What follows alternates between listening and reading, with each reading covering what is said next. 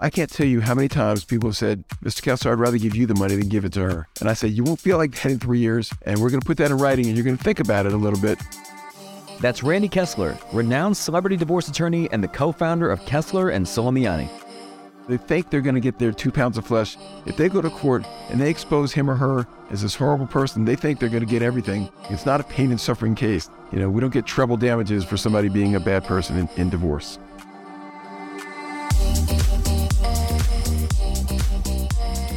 I'm Michael Mogul, founder and CEO of CRISP, the nation's #1 law firm growth company.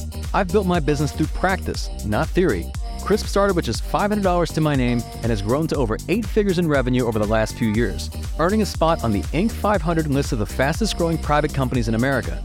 Our approach has been to take everything we've learned about generating massive growth within our own organization and help the country's most ambitious and committed law firm owners do the same for theirs. In each episode of this podcast, I sit down with innovative market leaders from the legal industry and beyond to learn from those who thrive in the face of adversity, challenge the status quo, and define what it means to be a true game changer. I sat down with Randy Kessler to discuss what it takes to become the go-to lawyer for celebrity and high net worth clients, why embracing discomfort fuels growth and success, and the importance of doubling down on your strengths. I don't think you can be good at something if you're not really passionate about it, if you don't really love it. And I don't think you can really be passionate about something if you're not good at it. You don't have to do a little bit of everything. You're good at something. Whatever you're good at, do more of that. Figure out what's worked for you and that you enjoy doing, and you will profit from it. That's coming up on the Game Changing Attorney podcast.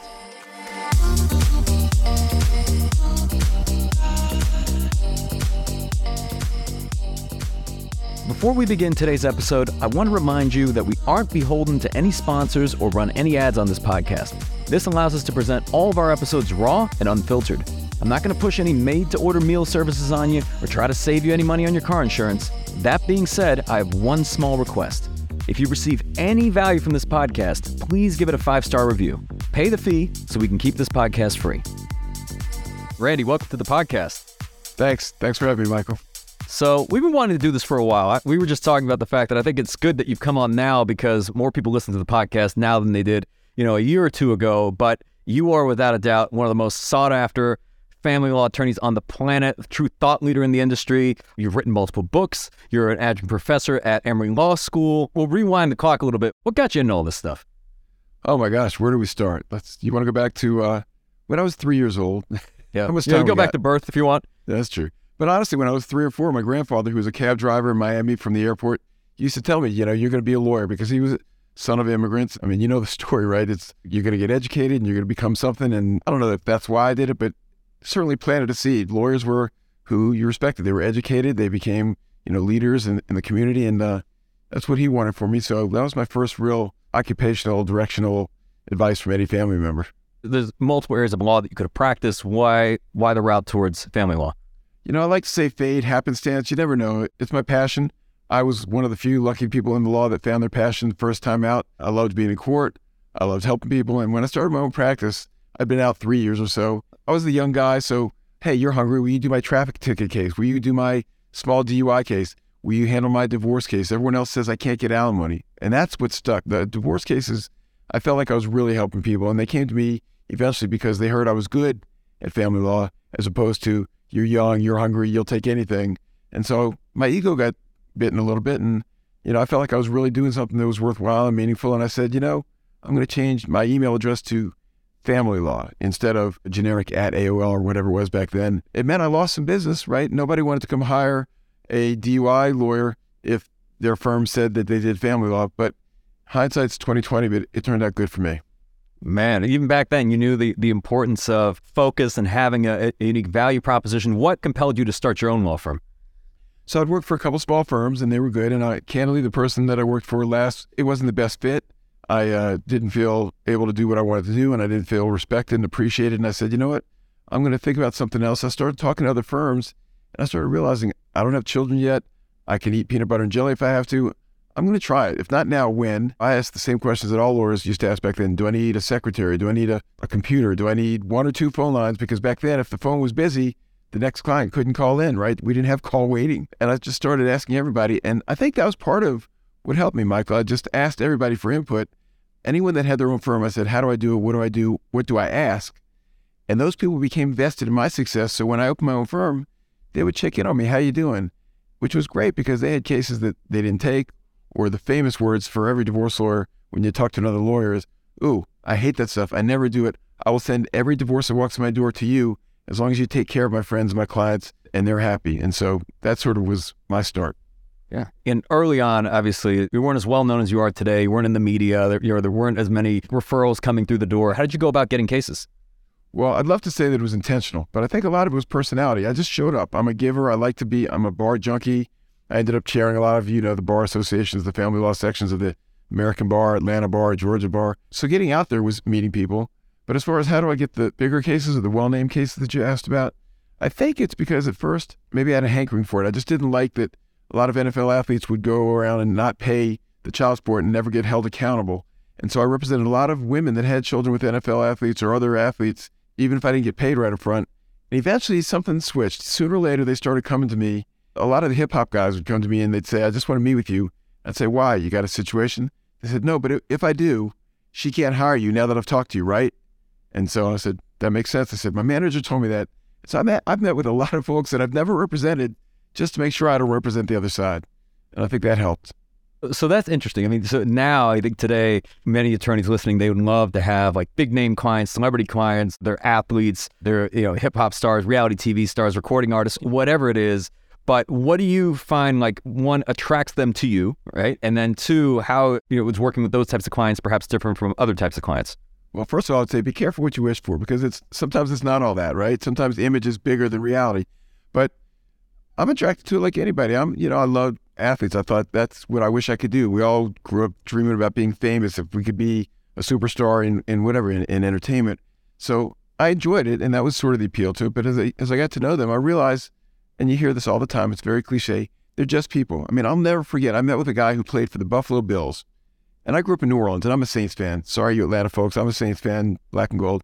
But I was talking to him, and at the end of the interview, I said, by the way, you grew up in Shreveport, right? He said, yeah. I said, who dat? And he looked at me and said, who dat? I'm like, you play for the Buffalo Bills, but you root for the Saints? He said, you better believe it. That's how I grew up. So realizing that they're just people, and they have the same desires, hopes, dreams, concerns that we all do, it made it a lot easier. And now I realize, you ask them about their craft, they love talking about what they do, that's their passion. Yeah. I'd love it if you would share, I understand there's a lot of these are under like attorney-client privilege and there's confidentiality, but I remember you shared a story with me about the experience you had with Evander Holyfield. Sure. Some have been covered. That was widely covered in the press. I mean, most of the folks that we represent that are famous, no one has any idea. And that makes me feel really good too when I see them on TV or run into them at the Super Bowl and someone gives me a bear hug. And I have a special bond with them. But the folks that are out there, I don't mind. The stories are fun. Evander Holyfield, I'm sure I'm not the only person that had this encounter with him, but at halftime of our jury trial, when the jury was out and the judge was out, my partner Marvin Soleimani was a big boxing fan, and he had fought Lennox Lewis twice, and he was showing him, within a hair of his nose, he would swing at my partner just to show him what he did. I was scared. I said, Mr. Holyfield, you are not going to hit my partner, are you? Without cracking a smile, he looked at me and said, Mr. Kessler, I don't hit anybody for free. Just cracked me up. So I'm sure he'd used that before and after, but I'd never heard it. And then from then on, we become friends. I've run into him at Sky Clubs. After the NBA All-Star game, we sat and talked for an hour or two, and he's just a real decent human being. I've invited him to Hawks games, and I feel like $1 million that I get to treat somebody like that to an experience. And what's he giving me back? He's giving me a chance to get to know him better. Look at all the people you know and all the people, aside from me, the famous people you've interviewed. It's just nice to get to know people, isn't it? Yeah, well, and actually, speaking of that, I guess partially related, you're in the media a lot, right? So anytime there's some sort of, it doesn't even have to be a divorce. Sometimes it's just some sort of civil suit. You're on the news, whether it's CNN or a different news outlet. If you could speak to, one, how are you landing that type of stuff? And then two, what about navigating the media? Well, I don't know if this is appropriate in the podcast, but I'm going to show you where we are. So we are right downtown. If I keep going, you would see CNN. We're right next door, and I've learned over time, I may be good on TV, I may not be good, but when I am is available, dressed in a suit and tie, knowledgeable, and willing to just come over on a moment's notice if they need me because it's across the street. So that really had a lot to do with how often I was asked to be on Headline News or CNN or Court TV. But the rest of it is really just being easy to get along with. The people that are putting on the news, they don't know divorce, they don't know the background. So when they say Tom Cruise is getting divorced, can you come talk about it and what's going on? And I say, sure. And I say, you might want to discuss the fact that they've probably been going through this divorce for years, And now that it's public, it's only because it's all said and done and finalized. It's not that the lawyers just fixed it in 2 weeks. And they're like, that makes sense. So the stuff that I do every day, it's what I do for clients. I break it down, make it easy to understand and simple. And I do that same thing for the news, and they seem to like me. And I try to make the people that ask me to be on for their anchors, I make them look good so that when their anchors interview me, they can say to the producer or the booker, that was a good job. You did a good job with that guest. Get him back. Yeah. So in many ways, it's not even so much that they're doing you a favor. It's in many ways, you're helping them out, right? Because from my understanding, in many of these stories, they need some sort of subject matter expert. Right. I mean, they could probably tell the story themselves, but it's nice when they can have someone and they can say, every law professor, Randy Kessler, says that this jury was a very average jury. I had a friend that was on CNN once, a psychologist, and she was talking about the miners that got trapped in Chile. And they said, what's it like when they come out? And she said, well, they're going to have to get used to being public figures. They've been private their whole lives. And at first I thought that was brilliant. And then I thought, you don't have to be a world-known psychologist to think of that. Like, that's what we're all thinking. But because she had the title, it made it a bigger impact. And that's what I realized, that if I could just say what makes sense to me, it's going to resonate a little bit. Yeah. In terms of like your brand, what would you say that is today? And then because it is so public in so many instances, how do you protect the brand? So first thing, if my goal, I guess, would be like you are in your business, I want to be an industry leader. I want to be at the top of my game. I want to know everything there is to know about it. I read the cases that come out. I go to as many seminars. We've got to take 12 hours of continuing education in Georgia to be a lawyer. I probably have 200 hours every year because I love it. And it's not like Sky Miles where you could roll over 100 miles, but you do it and it makes you a better lawyer. But eventually that's turned around to where people now think that I must know a lot about family law because of that. So that's really how I've developed my brand or developed my reputation for what it's worth. And then protecting it, I've never been one to protect it. Like when you talked about my book, a lot of lawyers said, why would you write a book about the basics of divorce and how to get a divorce? Aren't you giving away your advice for free? And I thought, the law is out there for everybody. Anybody can look it up on Google. It's not what the law is. It's how do you use it and how do you fine tune it and make it fit a certain set of circumstances or a case. So I'm not worried about competition. And look, in our business, there's always going to be more. And even when there's one case, you need two lawyers. Not like a personal injury case where there's one lawyer for the injured person. You need a lawyer for the husband and a lawyer for the wife. So there's plenty of business. I've never, ever really been worried about competition. More good lawyers, the better. I love working with good lawyers. I love going back to seeing them and saying, remember that case 5 years ago? It bonds us a little closer. It makes me feel better about doing a good job for somebody because I can look back on it and say, yeah, we did right by that family. Yeah. I mean, you seem to be very abundance-minded, Ed. On that note, I read a statistic. I remember asking your friend Laura Wasser about this on the podcast that we did. And again, I don't know how much truth there is to this, but the statistic that 50% of all marriages end in divorce, right? Are those the true odds? So it's an interesting number. More or less, the answer is yes. But number one, there's not a lot of statistics because the only reported cases, as you know, are the appealed ones. So everything else is anecdotal. And what if one person stays married forever and then one person gets divorced 5 times? Does that make it a 95% divorce rate? So it's an awkward sort of number. But of all the marriages that exist, I would say it's always hovering around 50%. Of course, a lot of them are second marriages or rebound marriages, or I learned the term years ago, starter marriages. You get married when you're 17 or you get married because you're pregnant. And those, a lot of times, are very short marriages. But yes, a lot of people get divorced. COVID didn't make people stay together. In fact, a lot of times made them realize that the things I didn't like about him or her, I now really don't like.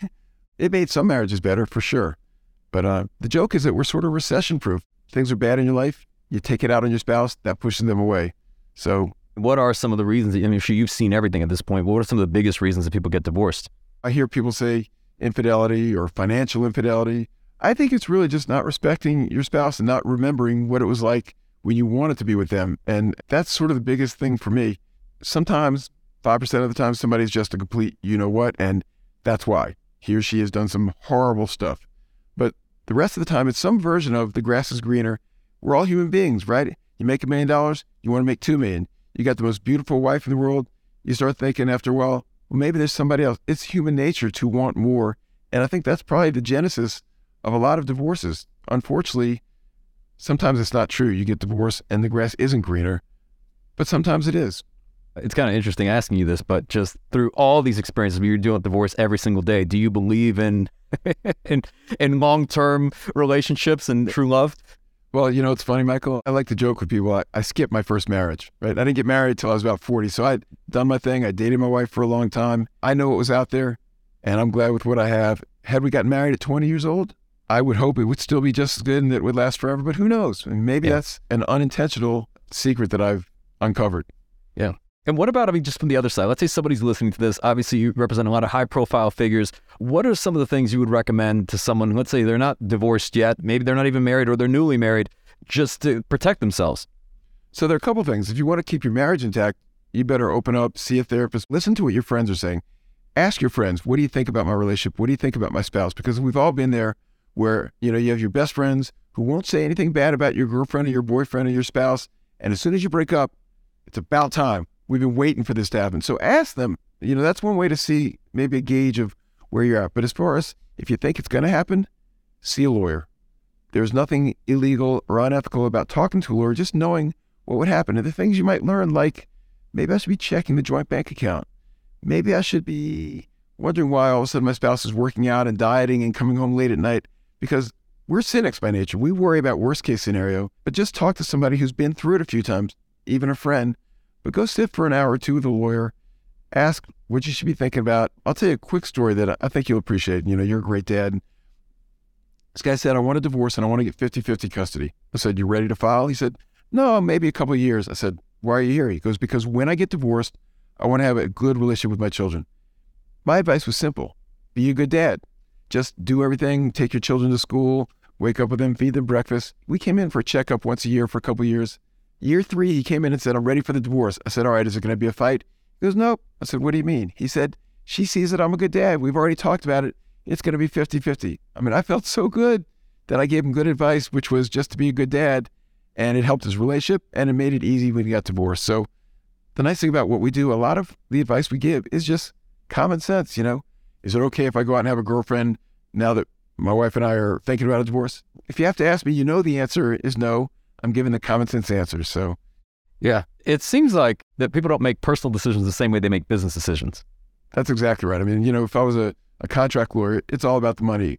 I want to get people talking about the money because then they're forgetting about the conduct and the bad feelings. If they can think about their future and financial, yes, but I can't tell you how many times people have said, Mr. Kessler, I'd rather give you the money than give it to her. And I say, you won't feel like that in 3 years, and we're going to put that in writing, and you're going to think about it a little bit. But it's emotional. They think they're going to get their 2 pounds of flesh. If they go to court and they expose him or her as this horrible person, they think they're going to get everything. Judges are not that interested in that. Judges are interested in how much money is there. I want to make sure each side can live and be comfortable. And how do we make sure both sides have time with the children? That's really a judge's job. They're too busy to reward people for the suffering. It's not a pain and suffering case. We don't get treble damages for somebody being a bad person in divorce. And Randy, I don't know how much of your business is a recurring revenue model, but I imagine you have some clients that are on their second, third, maybe fourth divorce. How does that happen? I would sort of twist it a little bit. Divorce is the bigger cases because that's got division of property and everything.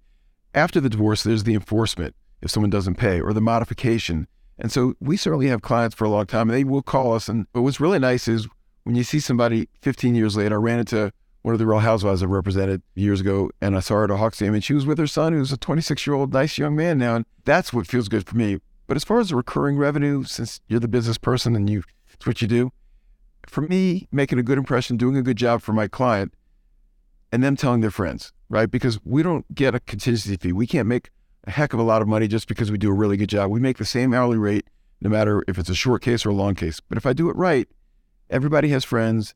Everybody knows somebody who's going to need a family lawyer.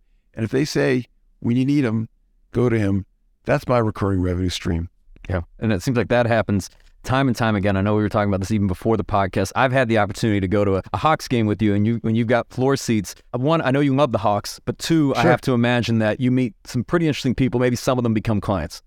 Absolutely. And people come up to me, and they're people, it's funny enough, they're people that I've only met on Zoom that I'll run into at a Hawks game. That's the first time I actually have an in-person meeting with them, so it's good to be there. But it doesn't matter where you go, where you network. I'm lucky because I love the Hawks. They're across the street from my office. I have expensive seats, so the people sitting in my seats or around me are the kind of clientele that are good for my business also. It just happens to work out, go hand in hand. And I have more people that say, I want to hire you as a lawyer. And I say, why? Did you hear about me? And they say, because I saw you sitting up front at the Hawks team, so I know you must be a good lawyer. You never know. I remember a few years ago, so you actually, for the people listening to this, Randy, you made it into my first book, The Game Changing Attorney, I think in chapter 3. Great book. And thank you for saying Great. that. I've read it twice. It's a phenomenal book. It really is. It's wonderful, Michael. You did a great job with that. Thank you. So there's a part there where I remember we had a conversation years ago, and you said, I never had to market because all I had to do was just be a great lawyer. And I understood that, kind of the nuance of that, in the sense that you were always out in the community, you were always networking, you were just everywhere, right? You were very active and engaged. But just so people can understand this correctly, right? Because obviously it seemed like today you have to be much more than just a good lawyer. I think you're 100% right. I happen to be a social person. I happen to be someone who gets out there. I like going out. I like just showing up. I like going to people's parties and bankruptcy seminars where I don't know any of the lawyers and meeting people. So that's worked for me. But if I wasn't like that, yes, I would encourage you, go where you're uncomfortable. Not only because you're going to meet people that you've not met before, but the people that are competing with you, they feel the same way. They don't want to go there. So if you're there, you might be the only one in your industry that's there. You have to get out. There are some phenomenal family law attorneys that very few people know. There's some lawyers that, I know they're great and I have to double down and make sure I'm extra prepared. But I know they're not as busy because they don't care about generating business and they're homebodies and they're just obsessing about their cases. And they scare me and I got to be really ready for them. And part of the way I compensate is, we have 17 lawyers here doing all family law because I can't do it all. And we have a lot of business. We have big, complex cases. But we have 3 or 4 lawyers on most of our cases. So everything's getting looked at. And that's the way I compensate for not being able to do everything myself. But if you don't have all the business you need, just show up, get out there, get a start, hire Crisp Video and ask them, what do I need to do next? Because that's what you do morning, noon, and night. One word from you is like a million words from somebody like me. One thing I'll commend you on that I think, just for those listening that may not be familiar with you, you refer so many other lawyers, like so many cases to other lawyers. Like there's been countless times over the years where I've reached out to you for like this kind of matter, completely unrelated to family law, and you already have that person lined up and you're like, this is the perfect person. So you're constantly sending cases to other lawyers and in a way just kind of giving back to the other lawyers in the legal community. Why do so much of that? So number one, I do it because it feels good. I'm helping people. When I'm talking on TV, I know I'm helping somebody out there. When I'm talking to a client, I'm helping somebody. I'm helping you when you call and say, I need a contract lawyer in California. And I know a lot of lawyers, right? Being head of the family law section of the ABA, I've been all around the country. So I know the best lawyers in Sacramento and Dallas and Tennessee. So it feels really good.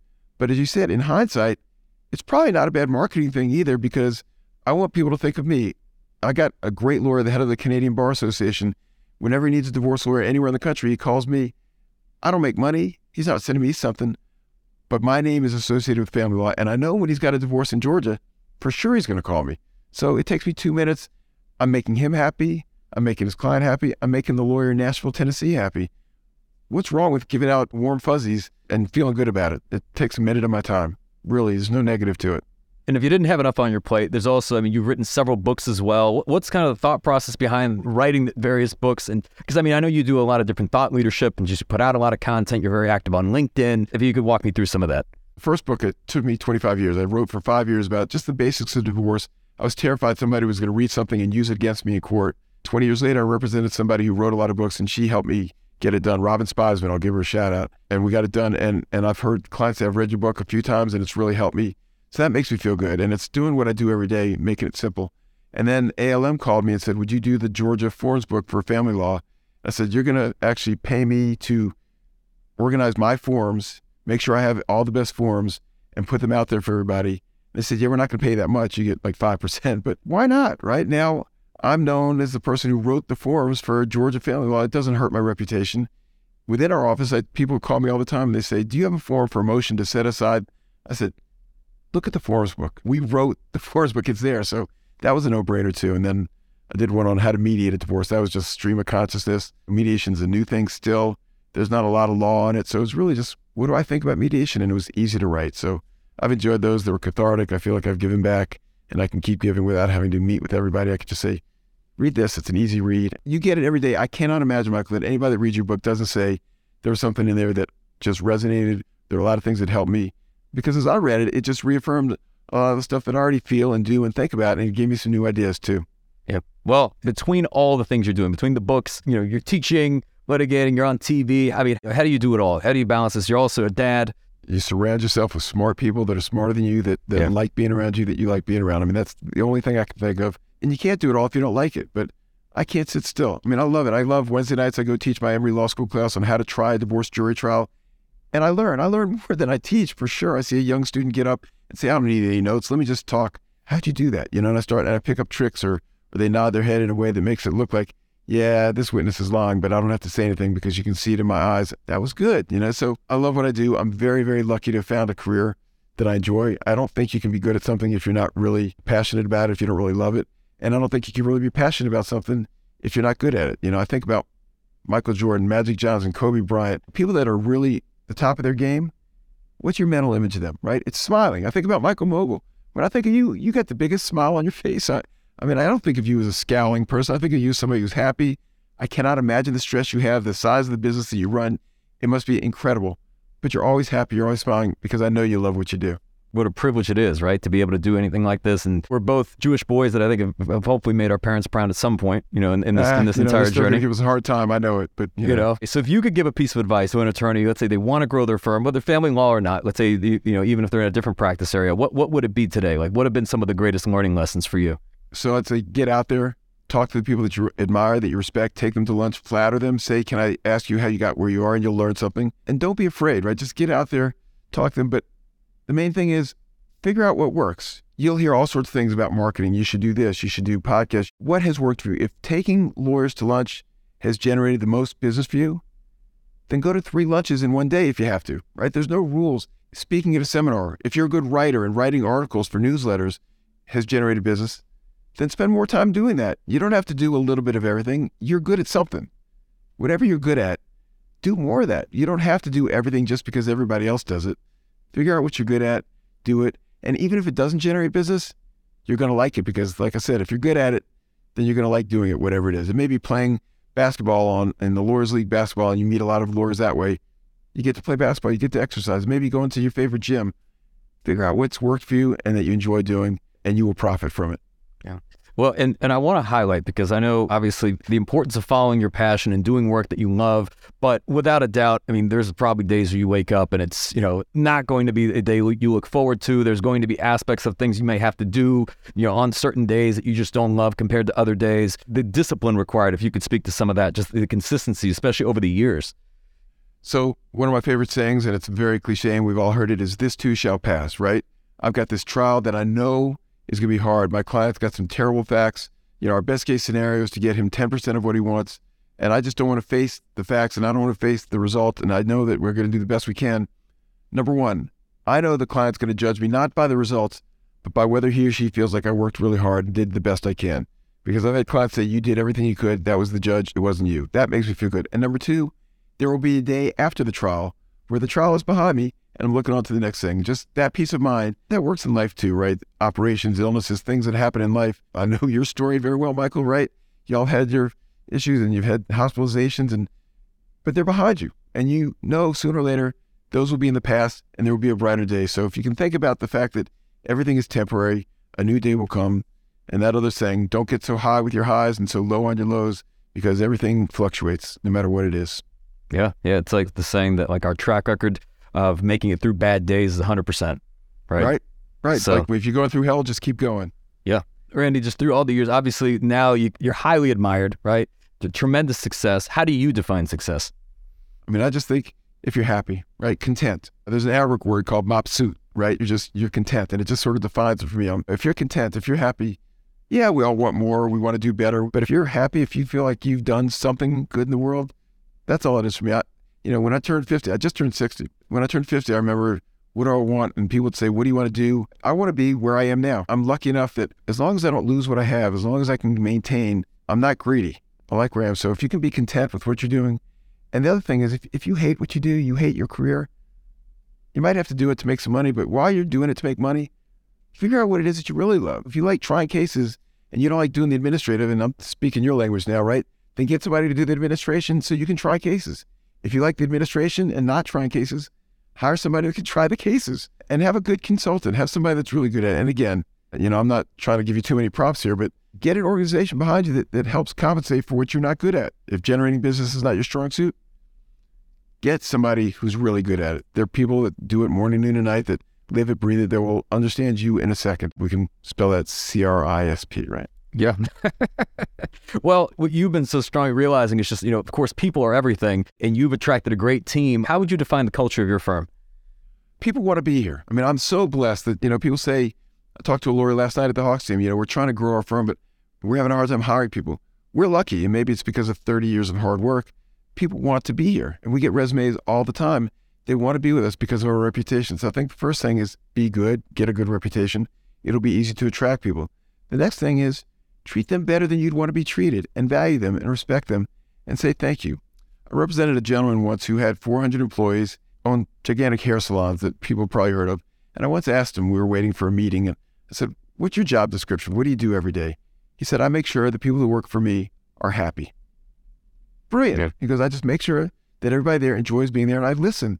What is it? I also heard Jesse Itzler once, who founded Marquis Jets when it was a new private jet rental company. And he's asked his employees, how would you do your job if nobody told you how to do your job?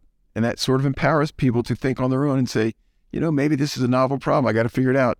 And when they come to me, they say, here's what I've decided to do in this case. Is that okay? I love that question instead of, how do I do this? So we've got a culture of people that help each other. They're self-motivated. They do their own thing. They like their independence. Lawyers don't like to be told what to do. They like to feel smart. And our lawyers, we want to let them feel smart and let them figure stuff out. And there's checks and balances. My biggest emotional high in the office is when I walk into another lawyer's office and I see two lawyers talking about a case. Someone's bouncing it off of another lawyer. It's better for the client. It's better for the lawyer. And it also makes sure that you're not doing something really stupid, right? I'm wondering if there's just any parallels between like how you operate as a leader, but also between how you work with your clients. It was interesting speaking with Laura Wasser because she made it very clear in the sense that she's not there to be their therapist. She can recommend a great therapist. How do you approach when you're working with clients? Is it just helping them on the legal side, or is it just also sometimes navigating the emotional dynamics? Well, it's interesting because everybody wants to be friends with a celebrity, right? You want to be able to say, hey, I'm friends with, she's friends with a lot of her former clients, Kim Kardashian, Stevie Wonder, but it's a mutual respect. What's hard to recognize is that when you're good and you're respected, they feel the same way. I'll never forget, I represented Jerry Stackhouse years ago, famous basketball player, and I'd done an interview for ESPN, and he called me. And I said, you got a family law issue, something I can help you with? He's like, no, I was just sitting out here at the gym, saw my lawyer on TV. I figured I'd call you and say, what's up, Randy? He was my friend. I mean, it felt like $1 million to earn his respect. So it's not that I go out there and want to be their friends. I want to earn their respect. I want to earn their trust. And then the friendship comes after. And that's a nice thing. But you do your job. They hire you, like Laura said, not to be their friend, not to be their therapist. They hire you to get them through this hard period of time in their life and to tell them the truth. We have people that are much more successful than we are, than I am, that will tell me, I couldn't have done it without you. You were the rock. You were the stable person that guided me, that put me back on track, because nobody tells those people no, right? A lot of people that are famous, everyone around them says yes so they can stay close to them. Right. We got to say no. You can't do that. You got to give them more money. You got to give her more time with the children. You've got to do this. Nobody tells them that. And they come back and they say, you were right. It worked out. I'm glad I listened to you. Sometimes they don't listen and they hire somebody that'll tell them yes. And you read about it later in the papers, and that's the way it is. Is there anything at this point in the family law space that would surprise you? Like, or just even anything in recent client work? I look forward to the days that I get surprised. I really like hearing those novel questions because you hear stuff and you just can't believe it. And not just from clients. I mean, I go to conferences with judges and you talk to judges at the dinners or the meetings, and the stories they hear and the stories they see. No, I mean, there's nothing that I would say that's appropriate for being on air. There are things that would shock the average person that don't shock me anymore. The stuff, the pictures we see, the websites we're told to visit, the photographs we're given. It's incredible. Is there, I mean, I'm just curious as kind of an overall, I don't know if this is like a sociology question or what, but just like over the last few years, have you just seen like dynamics in relationships start to change, and how much of that is perhaps driven by social media or just this type of culture where we always have our phones out, cameras out? Are you seeing just differences in like relationship dynamics? Yes, but I can't figure out if it's because there's more exposure, because everyone's got a camera, and because, the lyrics to songs now, I hear the songs that my child listens to. I don't know if we're desensitized to it, so I don't know if that's making people act crazier or if it's making people say, that's just like those horror movies that I know they're fiction. I can't tell. I think people have always been people, and you look back to the ancient days and ancient civilizations, and they had a lot of the same issues we do today. I think people have always been the same. I just think there's more exposure. They say sunlight is the best disinfectant. I think there's a lot more sunlight today with social media and with everyone having a camera on their hip. Yeah. It's interesting because my wife and I, we went to dinner this past weekend. We're sitting there, we're looking around, And we're seeing all these couples around us just like staring into their phones, right? Like you have people sitting across from one another and just looking at their phones. And you would think, right? You left your home, you're here at dinner, and you're more interested in looking at your Facebook, or Instagram timeline than you are in talking to the person across from you. I don't know if that's good for a relationship, but you couple that with just the fact that all the different things that we've been experiencing over the last several years, and it seems like relationships either are not as strong or communication is broken down. I agree with you. It goes back to what I said before. I think people think the grass is greener. Now you can see the grass a lot easier. You can be at a table with your spouse and you see the grass is greener because you're seeing pictures of other people. I think the distractions are a lot more prevalent. Also, if one of the spouses says, I'm not going to do that, I'm not going to look at my phone, but the partner is looking at it, fine, I'm going to look at my phone. And then they look up from their phone and they see you looking at your phone, so they go back to their phone. I absolutely agree with you. I think it's made it too easy to disassociate and to not engage with the person that's there in front of you. Look, I'm guilty. It's very hard for me to put my phone down. I think everybody should have a diagnosis of TBC, time between checking. Mine's probably 3. I probably go 3 minutes before I check my emails. And if it's more than 3 minutes, I start getting uptight that maybe I'm missing something or maybe there's somebody that needs my attention. And it's hard, but it's just, you need some discipline. Yeah. It's kind of like recently, I think like Phil Knight was praised like in that LeBron James photo when he was like breaking like Kareem Abdul-Jabbar's like scoring record. And like there's that photo of everybody taking a picture or video on their phone and he's the only one sitting there actually watching the moment. So it seems like that's becoming less and less common. Did you experience it in person or did you experience it through your phone? That's exactly right. That was interesting. I saw that too, and I was thinking about sometimes it's nice just to sit back and watch something. Somebody else will have it on camera, but I mean, there's something about a mental image, right? Remembering it in your mind. It's also cool to be there and have the picture. It's not so much the picture of the event, it's a verification that you actually witnessed the event and you were there when it happened, and makes people feel good and special and important, I think. Well, I want to shift gears, Aaron. I want to ask you just through all of the years, like, what are some of the habits that you practice that keep you just engaged and motivated and excited? And like, are there any specific things you do day to day? Post-COVID, I try to come in the office more than I need to. Nowadays, you could probably do a lot of the work from home. I think social interaction is very important. I ask questions. I like to ask why. I will ask my young lawyers when they say they're going to file this, I say why. Or they say we have a hearing tomorrow, and I say, what is the goal of the hearing? They say, well, our client's not getting enough support. I say, that's not a goal. What's the goal? Well, our client wants more support. What's your specific, precise goal? And I try to make them better. And they say, well, she needs, how much does she need? $4,000 a month. Can he afford $4,000 a month? Well, now let me ask you again, what is your goal? What do you expect to do at the end of this trial?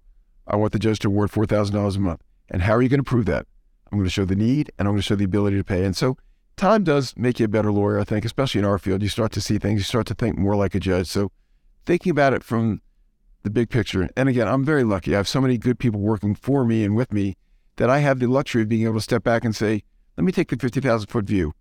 Is the judge going to really appreciate you bad-mouthing the other side, or are they going to say you're just buying into your client's attitude, your client's persona? So I try to make people step outside of their own personal biases and say, if I was a judge, how would I react to this? I think that's probably the best thing I do within my firm for my lawyers and for our staff. And this is unrelated, but what are your thoughts between like child support disputes between two billionaires, like a billionaire ex-husband, billionaire ex-wife? Can you explain this to me? There should be no dispute, right? They should both say, you know what the dispute should be? I'm going to pay more than you. I'm going to do more than you. The children of a divorce, it's not a good thing. The one benefit, if anything, is they have two parents vying for their love, trying to spend time with them, trying to support them. And yeah, they may get spoiled, and that's a hard thing to not spoil a child, especially when you think they're not going to come on a visit with me if I don't treat them right. But if they could coordinate that, billionaires fighting about, I can't afford this, can't afford that. I got to be careful what I say, right? Because I'm defending some folks that are being asked to pay a lot of child support, and I don't want to be on record as saying you should just pay whatever you got, because there are some corollary arguments, right? She's not really spending on the children. What I would say is any money that can be dedicated for the children, for their college expenses, for their vehicles, for their insurance, there shouldn't be a question. If you got billions, they should have all those secured. But plan, right? A trust where your child can get part of it when they're 21, part when they're 31. Get on the same page. But, billionaires fighting. I do not want to be a lawyer in court representing one billionaire against another billionaire where they can't agree on how much money their child needs to be supported by, when there are 15 other cases waiting in line where the mother or the father needs a few $100 more just to eat.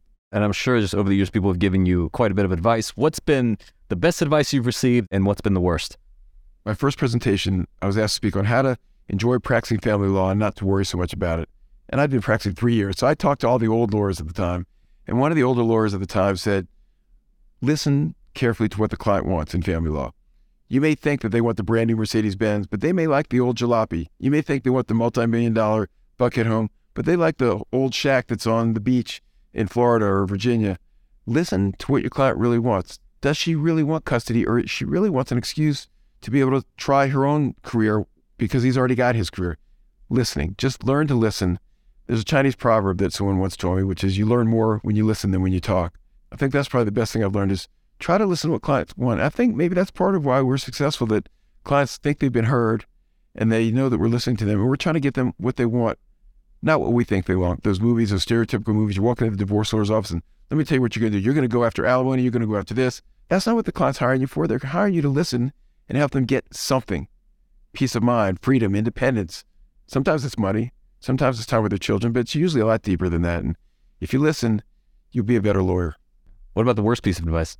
I can't really think of any bad advice because I've put it out of my mind if there is some bad advice. I did hear a lawyer once say that during the initial consultation, you know what he's listening for? He's listening for, how's the client going to pay me? What money do they have? That's all he was worried about. And I remember thinking about that. And he said it as a joke. It put me off. It made me lose some respect for that lawyer. And sometimes that creeps back into my mind when I think this case, they can't afford us. And then I realize, I don't care if they can afford us. I'm going to give them my advice. If they have to borrow the money or they don't have the money, we'll figure that part out. But I don't like that sometimes that creeps into my mind, like this client can't afford us. You know, the champagne taste on a beer budget, that kind of phrase. It doesn't sit well with me. So, Randy, as we come to a close, this being the Game Changing Attorney podcast, what does being a game changer mean to you? So I don't want to discount the name Game Changers. I love that name. But if it was me, I would say game, it's not as sexy. It doesn't sound as good. I'd say I'd like to be a game improver, a game enhancer. If I'm going to change the game, I just want to make sure it's for the better, right? If I'm going to have an effect on family law, you know, I worked a lot with the family division and helping develop that system in Fulton County, the books I've written. I want to leave it better than I am. So I don't know if it's an enormous change, but I want to leave some sort of positive change on whatever I do in my clients' lives. And this sounds very egotistical or conceited or whatever you want to say. I've got the kind of job that if I do my job right, I'm helping the world in a small way. It may be one family at a time, but I'm so lucky that if I do a good job for my clients, I've done something good for the world. And I really believe that. And I hope that that's the result of all my efforts when my career's said and done. I want to give a huge thank you to Randy Kessler for taking the time to speak with us today. And I want to thank you, yes you, for listening to this podcast and for your commitment to growing as a leader.